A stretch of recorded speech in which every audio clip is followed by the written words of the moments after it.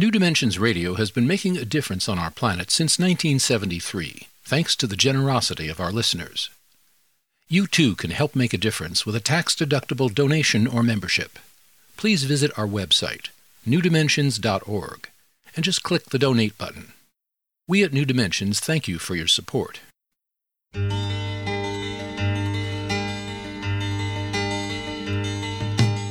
It is only through a change in human consciousness that the world will be transformed. The personal and the planetary are connected. As we expand our awareness of mind, body, psyche, and spirit, and bring that awareness actively into the world, so also will the world be changed. This is our quest as we explore new dimensions.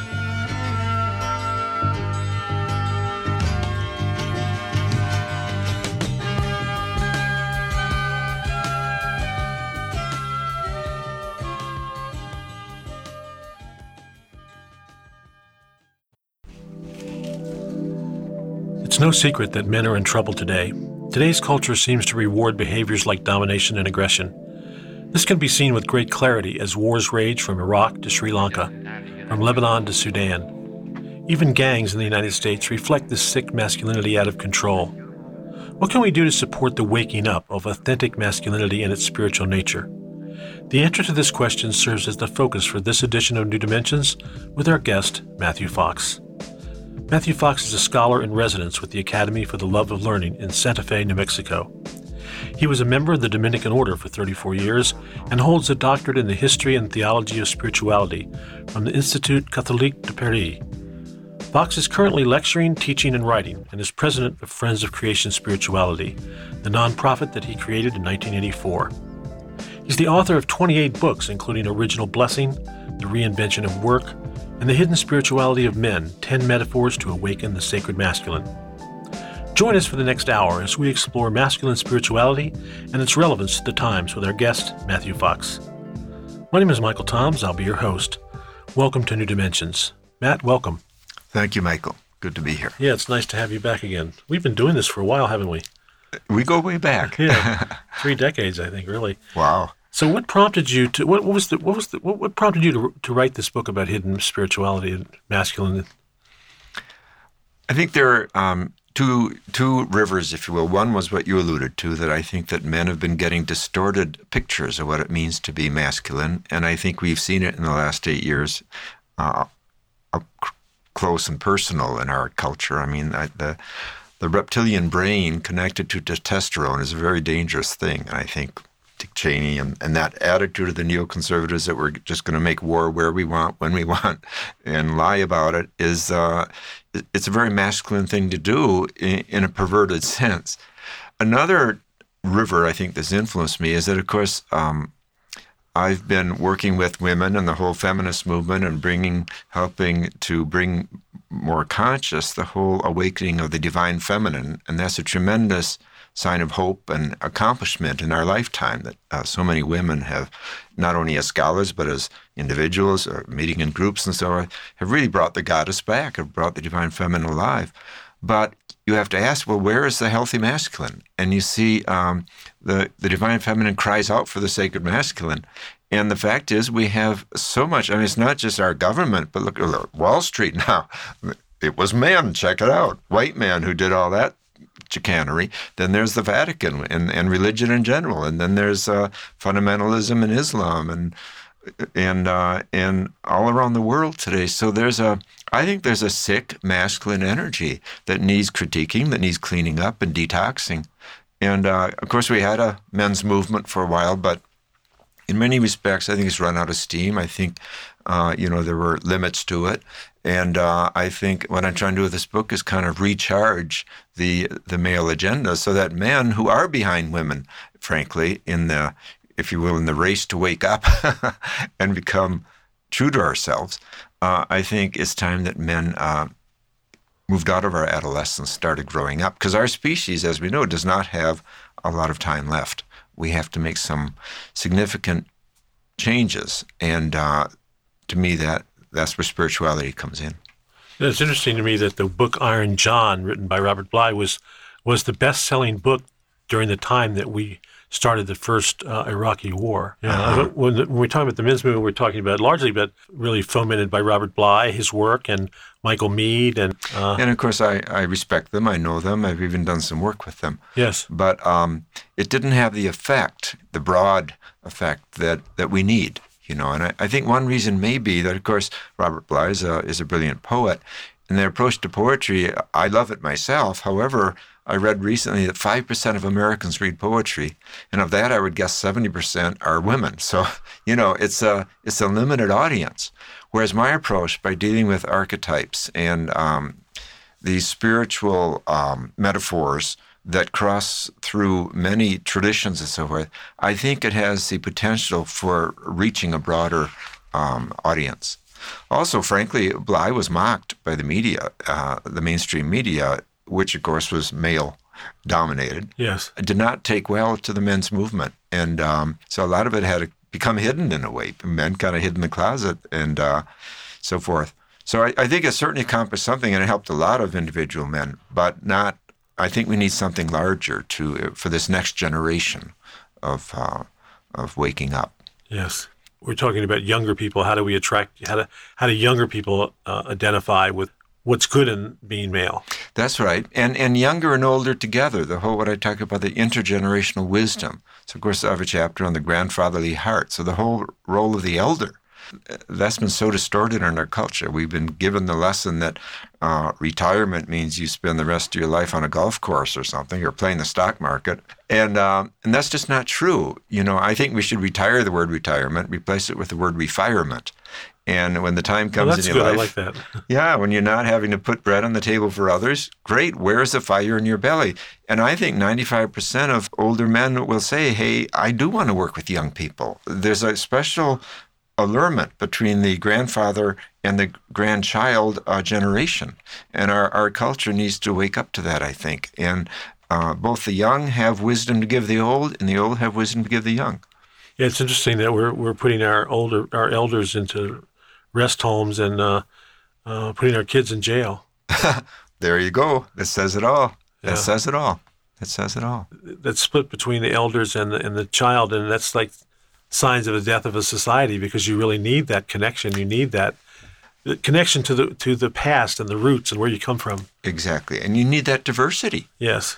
And, so much of our culture is stratified by generation today. And obviously the young have whole new languages, whether it's, the iTunes and the YouTube and rap and all of it. And the older ones, should be curious about how to tap into this.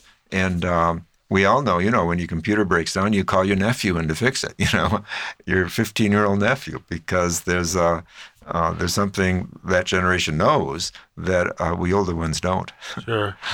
I know I had a blessing of a wonderful relationship with my grandfather on my mother's side. And he was a real mentor to me, a real teacher, and someone who, I still have great feeling for now. And that was an incredibly valuable experience to have that relationship with my grandfather. Absolutely. And notice Barack Obama has a special relationship to his grandmother. And, it's a shame if we lose that sharing of wisdom between generations. Yeah, because it is so important. Why do you think men's spirituality is hidden? Why is it hidden?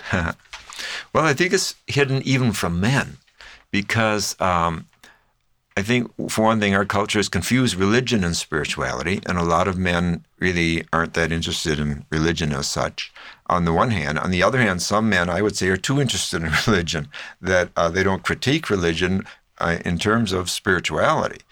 For me, spirituality is about living your life out of depth, out of your deep value system, and your deepest experiences of joy and of grief and of struggle for justice. So it's about depth. And I think that a lot in our culture rewards women for being spiritual, but has men kind of feeling, oh, this is something womanly. It's not significant, and it's not really part of my authentic identity. It's kind of being in the closet. And yet, one thing I learned in doing this book, I would talk to men, and a lot of men wanted to talk about spirituality. So I ended up interviewing a bunch of men and sprinkling the interviews in the book. Yes. And a great range, people in their 20s, people in their 70s, African-American, Latino, Asian and Caucasian, straight and gay. I think it's beginning to be an issue for men. I think, for one thing, I think they're sensing that the women in their lives are not that pleased that the men in their lives are kind of falling behind in terms of spirituality. But I think there are many forces in our culture that make it hidden. Now, another dimension, of course, is that experience of the divine is often a hidden thing. Meister Eckhart, the great 14th century mystic, says we always stammer when we talk about divine things. So there is this whole tradition of the Deus obscunditus, the hidden divinity, the via negativa, the darkness, the silence.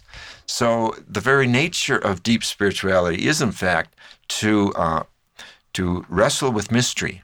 And mystery is always hidden in some way. Our language is never adequate to it. So that's another reason why it's hidden. I think there are many reasons for hidden. What do you think? Think it's hidden? I think men are talking about it more. I know in my own life, the men that I hang out with certainly are aware of it, and so we have circles and we gather and we talk about it. Mm-hmm. But we need language too, Yeah. And I think that frankly the churches and the synagogue have not been as forthcoming as they should be in providing us concepts, language, ways to understand our spiritual journey in a way we're on our own. I think it feels that way. And that's, again, one reason why I did this book. Yeah. I was talking to a very renowned scientist, a biologist at Stanford University a year or two ago, and he said to me, we're the first species in 4.5 billion years on this planet that can choose not to go extinct. But of course, he said, we haven't made that choice yet. So for me, that was another motivation for this book. Our species has to wake up. Time is running out. And the whole global warming is a global warning. It's a wake-up call. And we're not going to have a lot more chances. And for me, waking up is a pretty good definition, frankly, what spirituality is. And if you check it out both East and West, whether it's Isaiah or Jesus in the West or Lao Tzu or Buddha in the East or Kabir or others, they are talking about waking up. And I think that it's time in our culture history, certainly in America, this great awakening that needs to kick in. Yeah. I don't think there's any accident in the fact that, that Rumi is the best-selling poet in the United States, also the best-selling poet in Afghanistan and Iraq as well. So, but that's an interesting point because Rumi clearly speaks to that inner spirituality. Absolutely.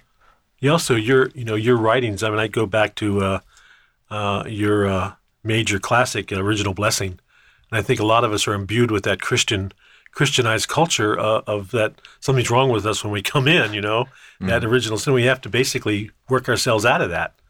It's all downhill after that, isn't it? Yes. And frankly, the overreaction on the part of the Vatican, because that book had a lot to do with my expulsion from the Dominican order, is itself a lesson, a telling lesson that patriarchy has invested a lot in original sin. Even though, as I demonstrate and other theologians have, especially since, Jesus never heard of the concept. So it's a little strange to run a religion in the name of Jesus on a concept that he's never heard of. That has to be checked out.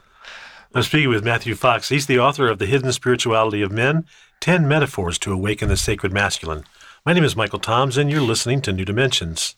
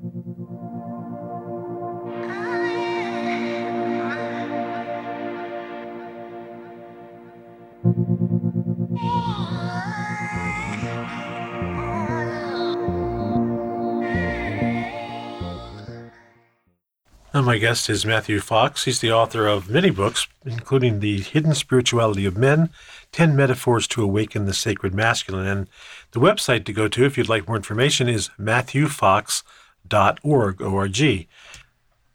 Matthew, one of the things I wanted to ask you before we went further, that is that you mentioned your expulsion from the Dominican order because of original blessing, and Cardinal Ratzinger is now the Pope. And I'm just wondering how you perceive that. It's pretty rare for a chief inquisitor to be made pope. It's happened, I think, only once or twice in Catholic history.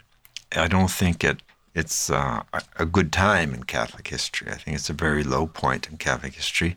But I think the Holy Spirit has an imagination far beyond ecclesial politics.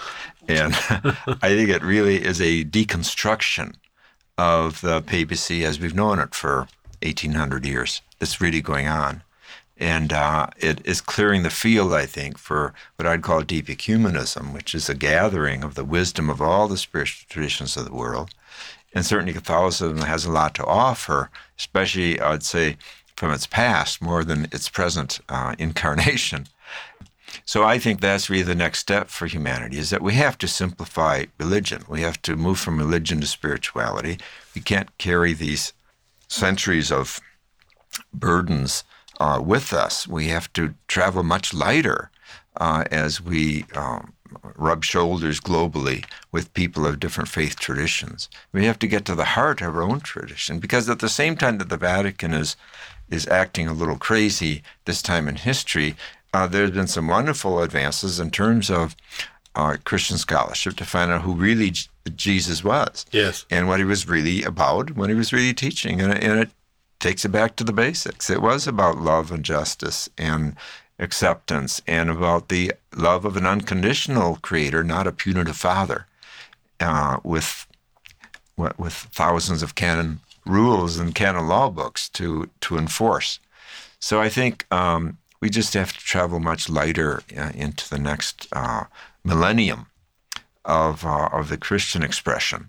And I think that's happening more by people voting with their feet than by any kind of leadership that we're seeing. Yes.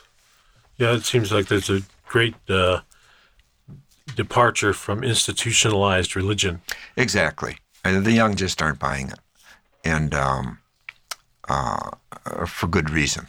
There have just been too many obvious embarrassments, including, of course, the pedophile priest scandal. But the real scandal there actually was the hierarchy who did the passing around of these priests and let it go on. When that news broke, I was actually in a class, a doctoral class in our university, and a woman spoke up. She said, "I'm a business executive." She said, "When this happens in business, the CEO is gone in 24 hours, no questions asked." Right. Notice, it happens in business. It happens everywhere. The key is, how do the leaders deal with it? And the way the Catholic cardinals and bishops dealt with it is a complete scandal. And what it shows is there's been a real dumbing down in the Catholic Church in my lifetime, and a kind of a deconscientization. They've not been appointing bishops and cardinals on the basis of conscience, intelligence, and wisdom, but on the basis of yes men. And this is what happens when an organization hires yes men. There's a lot of stupidity there and moral ineptitude. Yes. And that's what it's really about. And that's really driven nails in the coffin of the organized institutional church at this time in history. Yeah. Speaking of the connection between the feminine and the sacred masculine, you wrote about the dark goddess, and I thought it was interesting. You said the dark goddess is really fostering creativity. She's the one who urges us to create, and of course the dark goddess is everywhere. And interestingly enough, she's also largely in the southern hemisphere, although she's in the north too. But the Black Madonna came in to Western Christianity in a big way in the 12th century. although she was there, we have shrines back in the 3rd century to the Black Madonna in Sicily and so forth. So obviously she comes from Africa and Isis. Yes. But of course we all come from Africa. That makes sense. She's our mother. Right. And but of course Kali in India, Kali means black. So Tara, and of course even Guadalupe is the brown Madonna. Yes, absolutely. So it is significant. A lot of people are having dreams and visions of the Black Madonna today, and I think she's coming back with spades. She represents, among other things, of course, people of color, which is significant. But also she represents the earth. The earth is dark, and the earth is hurting, and the Black Madonna is she grieves. She's in touch with the suffering of the earth. But she is also, as you say, a creator. And that is a solution, isn't it, to so many of our problems, is human ingenuity and creativity. Changing the way we're doing energy on this planet, of course, and making it green and clean and renewable. All this is possible if we really make creativity a priority. But are we doing that? Is our educational system doing that, for example? Are our churches doing that? How important is creativity? What lessons are our young people getting about creativity? That's one of the archetypes I'm dealing with in this book, for example, would be the Green Man. Yes. And the Green Man is a marvelous metaphor for creativity because he has leaves as his beard, and he has twigs and branches growing out of his mouth. And all that is about our relationship to nature, especially to vegetative nature. But it's also about our generativity. It's an honoring of male sexuality, seeing it in the larger context of the generativity of Mother Earth. And what is really being said with the Green Man archetype is that, hey, this is what it means to be male. It means to stand up to defend Mother Earth, to get in touch with your warrior energy, and to tap into your creativity. Because again, all this growth that comes out of the mouth in the Green Man, the mouth is a fifth chakra. And the fifth chakra is between our heart and our mind. And so it's a real affirmation of our generativity and creativity. I think it's interesting to note that Pope John Paul II made 2 pilgrimages to the site of Guadalupe site in Mexico City. And the only picture that he had hanging in his private quarters was a picture of Guadalupe, of the reproduction of the painting of Guadalupe. Mm-hmm. Sure, and then Poland, of course, has a long history of the Black Madonna too. Yes, exactly. And he was quite devoted to that. But he wasn't my favorite pope. I think he distorted. Who would be your John favorite the pope? 23rd, certainly. Yes, of course, yeah. Certainly. And he's the one who could laugh at his job. Yes. He was once asked how many people work in the Vatican. He said about half. He's a realist too, I think. Yeah, really. But he was a great soul, and I think history will demonstrate that. Well, what was interesting to me, that John the 23rd, was that he sent Thomas Merton, who'd been constantly in odds with the church. He sent him his papal stole, his inauguration stole. Oh, I didn't realize that. That's great. Arrived at Gethsemane. Good. Sort of acknowledgement of Merton and what he'd contributed to the church by John the 23rd. I'm glad to hear that. Yes, Merton was certainly another pioneer. That's the thing. In our lifetime, there have been some very saintly people. We could rattle off a lot of them, but most of them have been persecuted by their own church. For example, Bernard Herring, a great moral theologian who was a very holy man and died quite elderly. Right up to the end, he was being hounded by Cardinal Ratzinger and the Inquisition of our time. And, of course, Oscar Romero, who was literally murdered and a martyr, murdered while celebrating Mass by the military of El Salvador. He was called into Rome numerous times and berated for standing up to the military. So, and of course, the whole destruction of the base communities and the liberation theology movement in Latin America by the previous pope with the present one in accomplice. that destruction has been terrible for the Catholic Church in Latin America. And of course, now they've put Opus Dei cardinals and bishops in charge in many, many countries. And Opus Dei is an extremely right-wing, ultra-conservative movement that the previous pope and this pope are very chummy with. So, there have been some very sinister goings-on in the Catholic Church in the last 30 years. And these things cannot be swept under the rug. Yeah. We've got the archetypes. The first archetype you wrote about was Father Sky, the cosmos lives. Yes. The modern age taught us that the universe was a machine.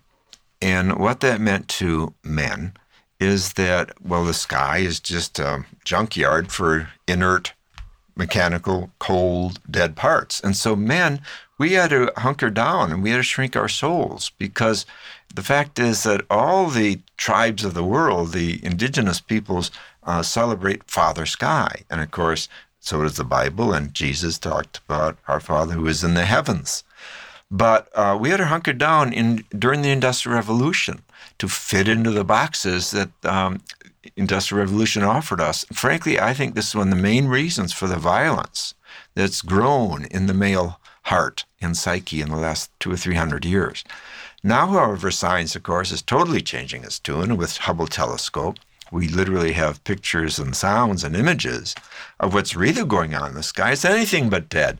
There's a new star being born every 15 seconds. Supernovas are living, growing, and then dying and expanding, resurrecting by sending out their elements. The same as the universe is galaxies. continuing to expand. And the whole universe is expanding. So, there's so much going on there. It's a tremendous opening for men to get our souls back. Now, our deepest passions, whether of a desire and beauty or of moral outrage, have a place that can absorb it. And I really think that's why it's number one of my archetypes, Father Sky, the cosmos is alive.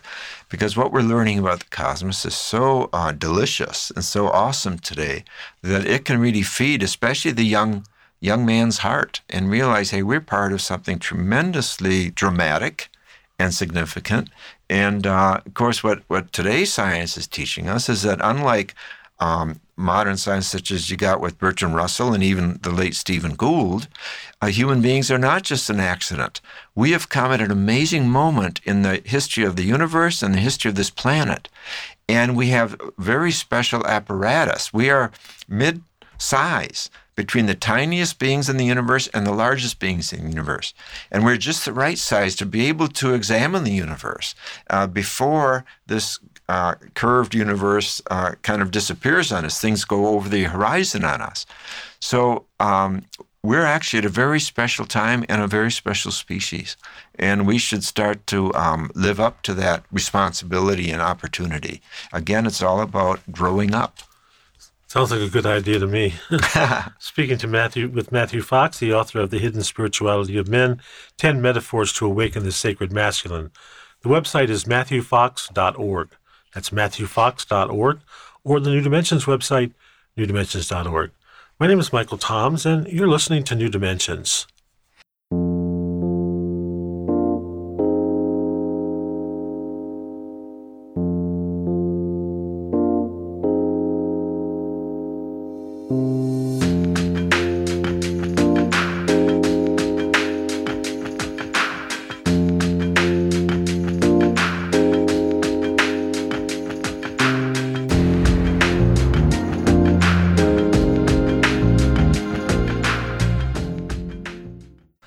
I'm speaking with Matthew Fox, and he's the author of many books, including the classic Original Blessing and Western spirituality named Compassion, Signs of the Spirit, Blessings of the Flesh, Natural Grace, which he wrote with Rupert Sheldrake, which is a wonderful, wonderful book on creativity, and it goes on. The Coming of the Cosmic Christ, which is another just great book.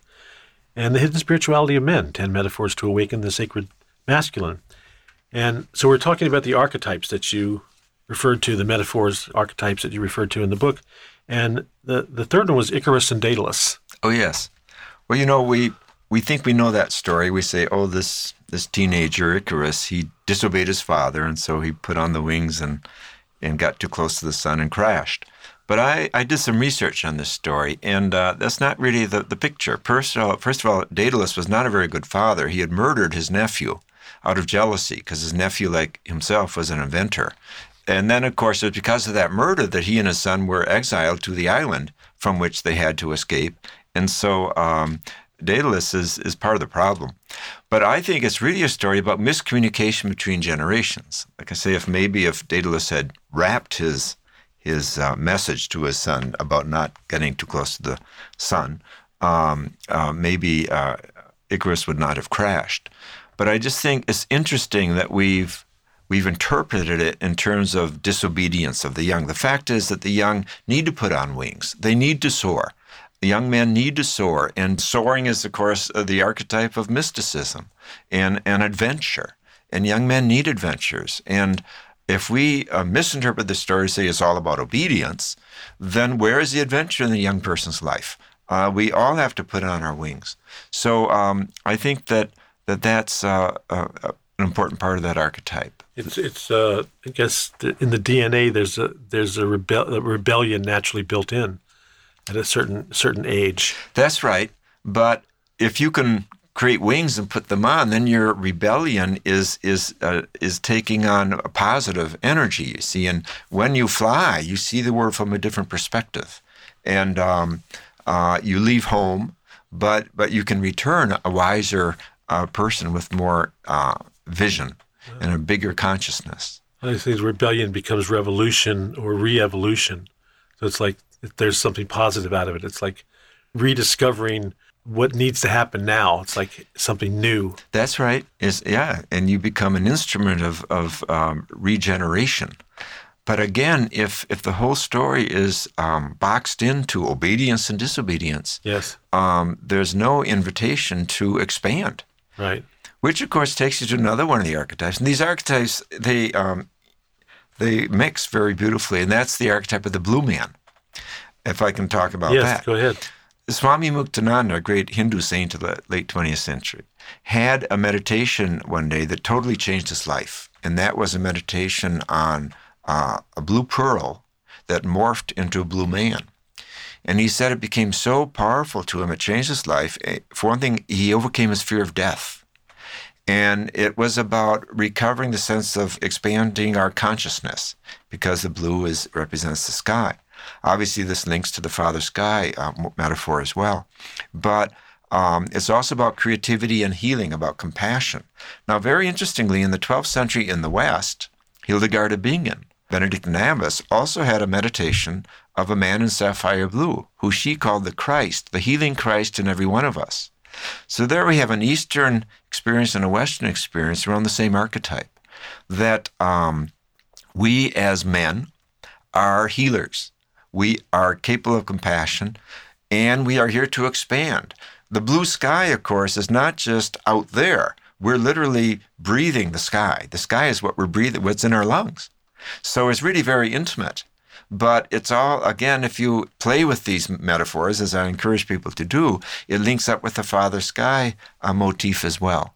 That Father Sky is not out there, and Jesus talked this way, talking to his Father as Abba, is a very intimate, personal relationship. So all this, I think, invites the man, and women too, and remember there's a masculine side to every woman as there's a feminine side to every man. So this journey we're making here is of significance to women from that point of view too. Or to put it differently, I think just as the masculine has been toxic and distorted for men, it also has been for women. So women have to detox about their masculine side, just as men have to. So the whole teaching of the blue man then is a very encouraging invitation to men to join the adventure of expanding our consciousness, of tapping into our creativity and our powers of compassion and healing. Well, one of my favorite archetypes that you wrote about was the hunter-gatherers. Oh, and I was particularly struck by your reference to Jared Diamond and Guns, Germs, and Steel, and his discovery of studying the New Guineans and finding that the New Guineans were actually smarter than we are. Isn't that striking? Yeah, it was great. It was wonderful. Great. It really was. He talks about how the kids, these who are in these hunter-gathering tribes in New Guinea are much brighter than American kids. They're not sitting around watching TV. They go to a new village and they immediately learn all about the rocks and all the names and all the names for all the plants and what they can do, how they can heal you, or what they taste like, or what's poisonous. They just learn all that immediately. There's a curiosity there that's so alive in our ancestral inheritance because, of course, 90% of our time on this planet, human beings have been hunter-gatherers. And there's a lot to learn from this inherited DNA, this caravan of history that we carry within us. And one practical question I put is, okay, how are we hunting-gathering today? What are we taking this energy for? Obviously, science is a hunting-gathering exercise, trying to find the causes and cures of cancer, for example, or what's happening on Mars and further in our universe. What is this home that we call the universe and so forth? But, I think also sports is tapping into this curiosity that hunting-gathering is about. Kind of dangerously so, because so many men are addicted to sports that we have to blow the whistle on that.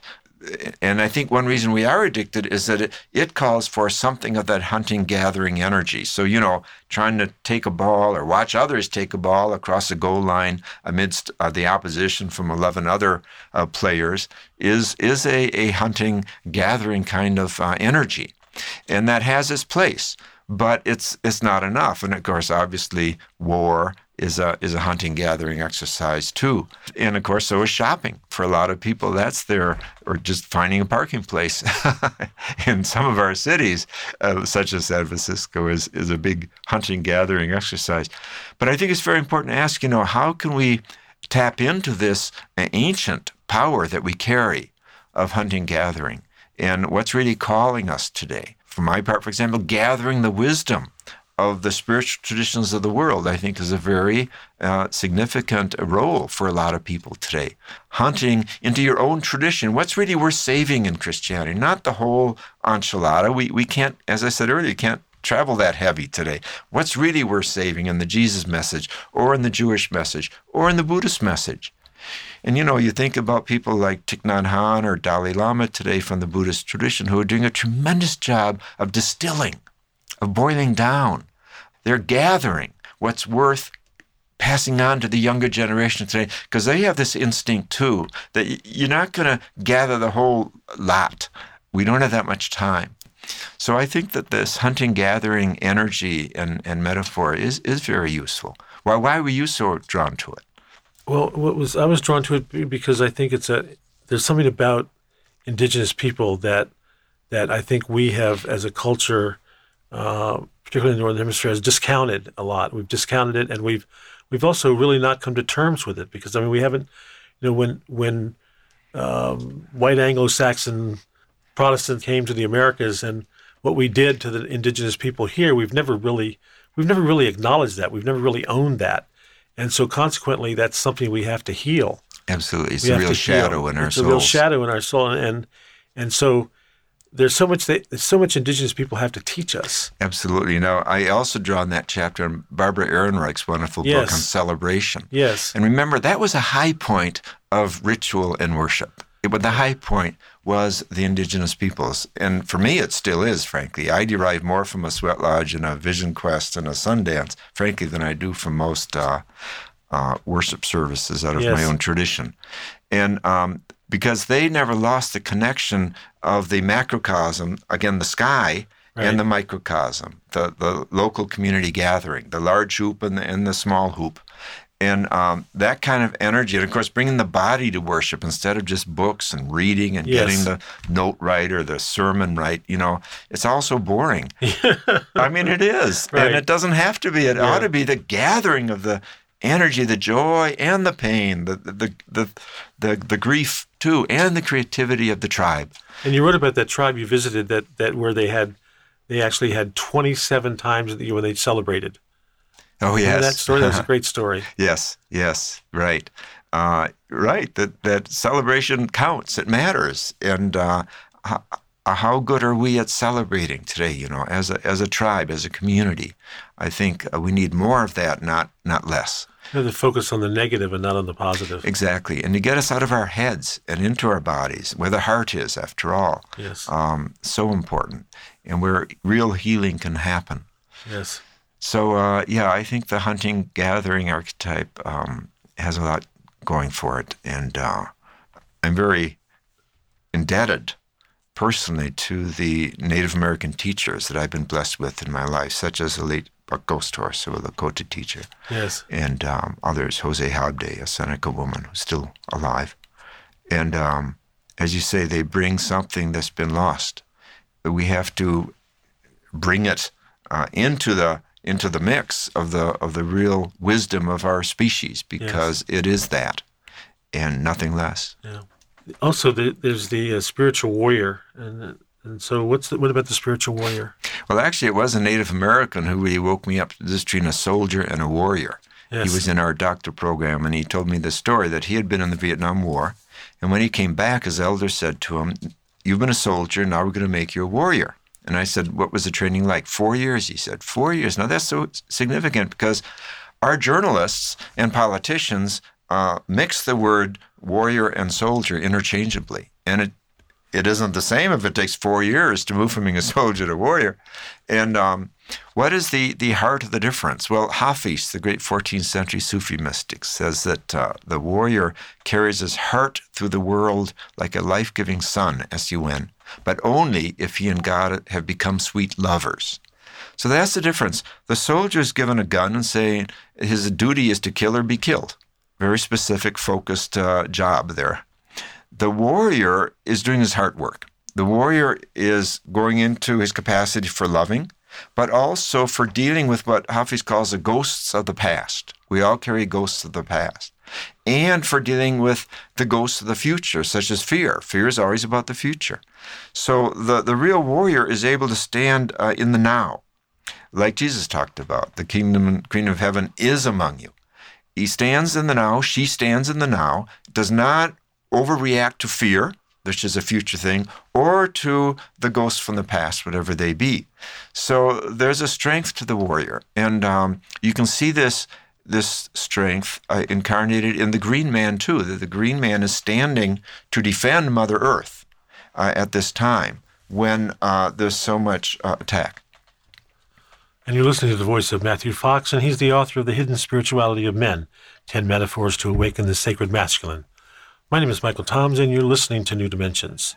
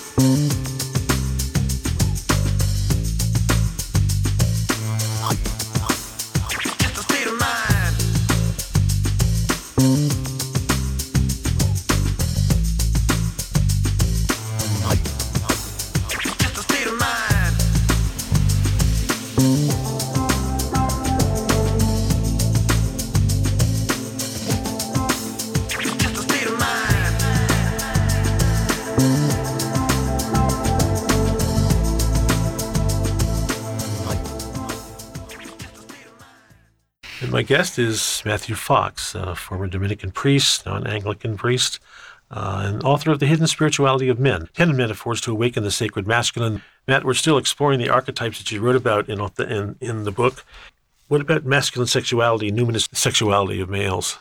Well, in many cultures around the world, the sexual organs are celebrated as integral to a sacred experience. So there are many temples in India, for example, that honor the phallus, and also in Africa, in Muslim countries actually in Africa. It's a shame that the West has wanted to separate sexuality from spirituality. The truth is, though, we have a book in the Bible, the Song of Songs, which of course, it's the Jewish Bible, which very much celebrates lovemaking as a theophany, as a mystical experience, as a redemption of the Garden of Eden. But the truth is that we've tried to clean that book up and say, oh, it's really about God loving the church or Jesus loving God or something. or the soul. But no, he talked to Jewish people about it. It is about lovemaking as a sacred experience. I quote a Taoist teacher in that chapter who's worked a lot with Westerners, and he said, though he's from the East, and he says, I find that more people have mystical experiences in lovemaking than they do in church. So maybe there's some kind of competition going on here. Maybe that's why the church has been so eager to moralize about sex instead of to put it in its larger context, which is a mystical context. That's really what's been going on, I think. So I'm trying to kind of shake all that up and just to remind men that our sexuality in its many and varied expressions is an integral part of our spirituality. And you don't have to separate the two. In fact, it's very dangerous to separate the two. I was just thinking as you were talking that, in the East you have the Vajrasattva, which is the sexual act depicted as a spiritual experience. Tantric satriality is all about basically reaching that level of enlightenment. And again, it's a much different approach than we have in Christianity. Far more integrated. But, actually, I think a lot of the Christian negativism comes from pre-Christian teaching from Plato and the Neoplatonists. And, in many ways we have to kind of purge that or cleanse that, detox that teaching. But, of course, it's St. Augustine, the 4th century A.D., who really put the lid on this when he says such things as spirit is whatever is not matter, for example. And he himself was very neurotic about sexuality. He was. And then he equated his conversion to Christianity after he had had a mistress for 13 years and had a child, became a Christian, and took a vow of celibacy. Well, that's confused a lot of people for the last 1,600 years, including the church hierarchy itself. So, but it's because of his teaching, not Jesus, that, for example, today the Catholic Church forbids birth control and even forbids condoms in an age of AIDS and so forth. It comes from Augustine, who said that making love is always at least a venial sin because you lose control. And you have to legitimize it by having babies. And that is the exact teaching of Cardinal Ratzinger today, that you have to legitimize sex by having babies. And that's why birth control is out the window, even in a time of obvious human population explosion. And also it's why homosexuality is so badly treated, one of the reasons. It's interesting that Jesus blessed the marriage at Cana, and it was, the first sacrament is marriage. It's a blessing of marriage, a blessing of coming together of man and woman. There you have. And it's interesting, in the history of the Catholic Church, they went through a great debate in the 12th century about whether marriage is really a sacrament or not. And, of course, the monastic establishment said, no, how could it be a sacrament? Because we're the ones without celibacy, and celibacy isn't a sacrament, and blah, blah, blah. But the truth is that the lay people won out. They won that debate, that marriage is a sacrament. And what it really means is that man and wife, that the lovers are bestowing grace on their whole condition and their whole life in their relationship, culminating in lovemaking. So again, the tradition carries some answers to some of these dilemmas, but you have to dig to find the good news in that tradition. Yes. Our cosmic and animal bodies. Well, our bodies are amazing, and they are a 14 billion year story. Each one of us, for example, 60% of our bodies are hydrogen atoms, and the hydrogen atoms go back to the original fireball. So the majority of our body is 13 billion years old, and we're sharing the same elements with the bodies of the planets and the stars and the supernovas. So we are literally cosmic beings. Young people have to hear this, This is terrific news. This is the latest science. And it shows that we should, of course, take very good care of our bodies. We should honor them. They are sacred. It really reinforces our interest in exercise, in eating healthily, in having, of course, healthy air and water and forests for our children. It's all one picture here of the sacredness of the earth, the sacredness of our bodies, the sacredness of our existence. And men are called at this time in history in particular, women too, to stand up for our bodies, to stand against, for example, corporate food chains that are pumping our bodies with poison. and to stand for healthy farming as opposed to excessive chemical farming and so forth. I mean, this whole issue of the sacredness of our bodies and the food we eat and the air we breathe, it has tremendous political, economic fallout and implication. It's all part of living a life of strength and spirituality. That's one of the things I've learned from doing this book is how much work there is out there for men today to get out of our couches, out of our addictions to watching others put a ball across a goal line and contribute. I was lecturing a few weeks ago on this, and a man came up afterwards and he said, you're right. I am watching too much television and too much sports on television. I should get out of my couch potato and contribute. And I'm going to, he said, I'm going to change my ways. And I think that's what has to happen. I think men need some conversions. Yes.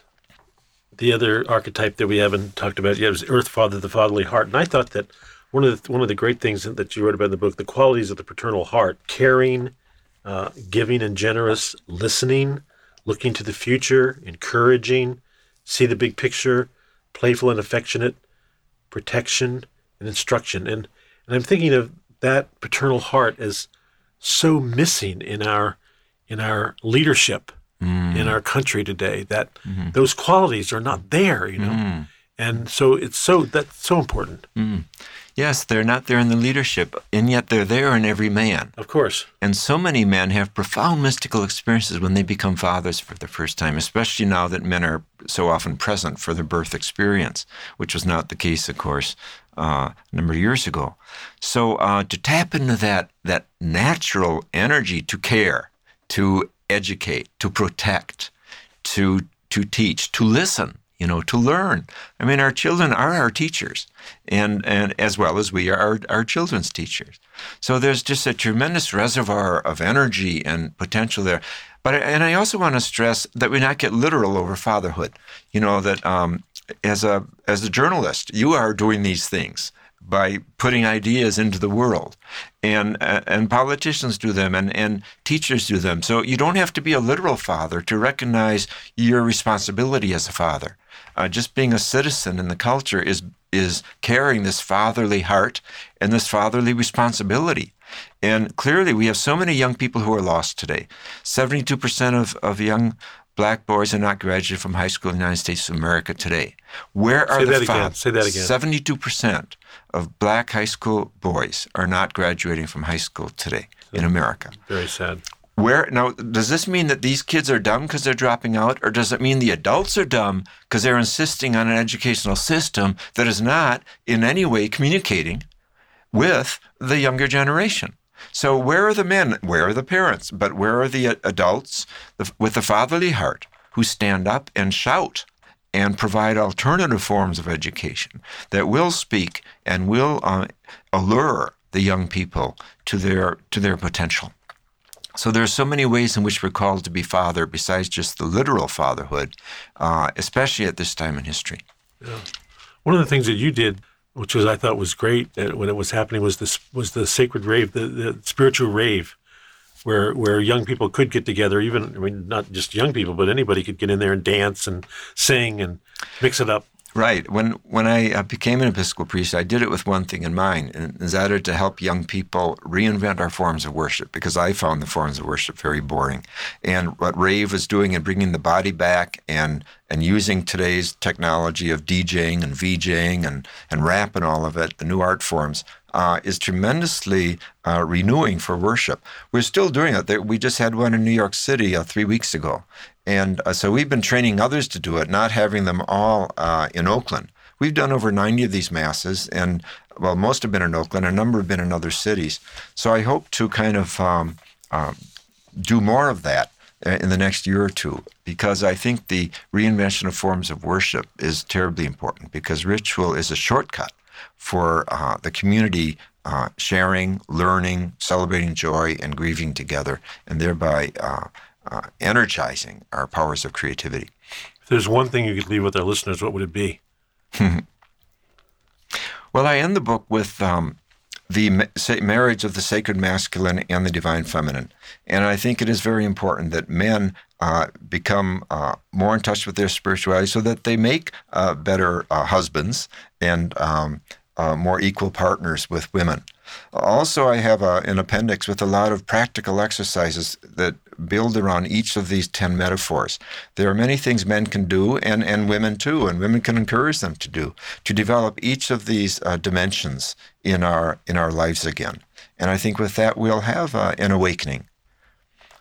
Well, Matt, we're out of time. It's been great being with you again. Thanks so much. Thank you, Michael. I've been speaking with Matthew Fox, and he's the author of The Hidden Spirituality of Men, 10 Metaphors to Awaken the Sacred Masculine, published by New World Library.